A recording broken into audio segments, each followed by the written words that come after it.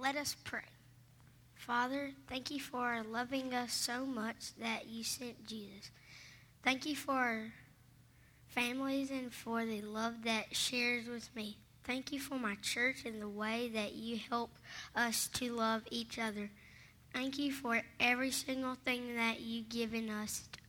I pray for Holy Spirit to be a part of everything we do this morning, from the music to the time we talk to one another, to the sharing of our stories with each other. May we honor you in all we do this day and every day. Thank you for the prayer that Jesus taught us as we say it together.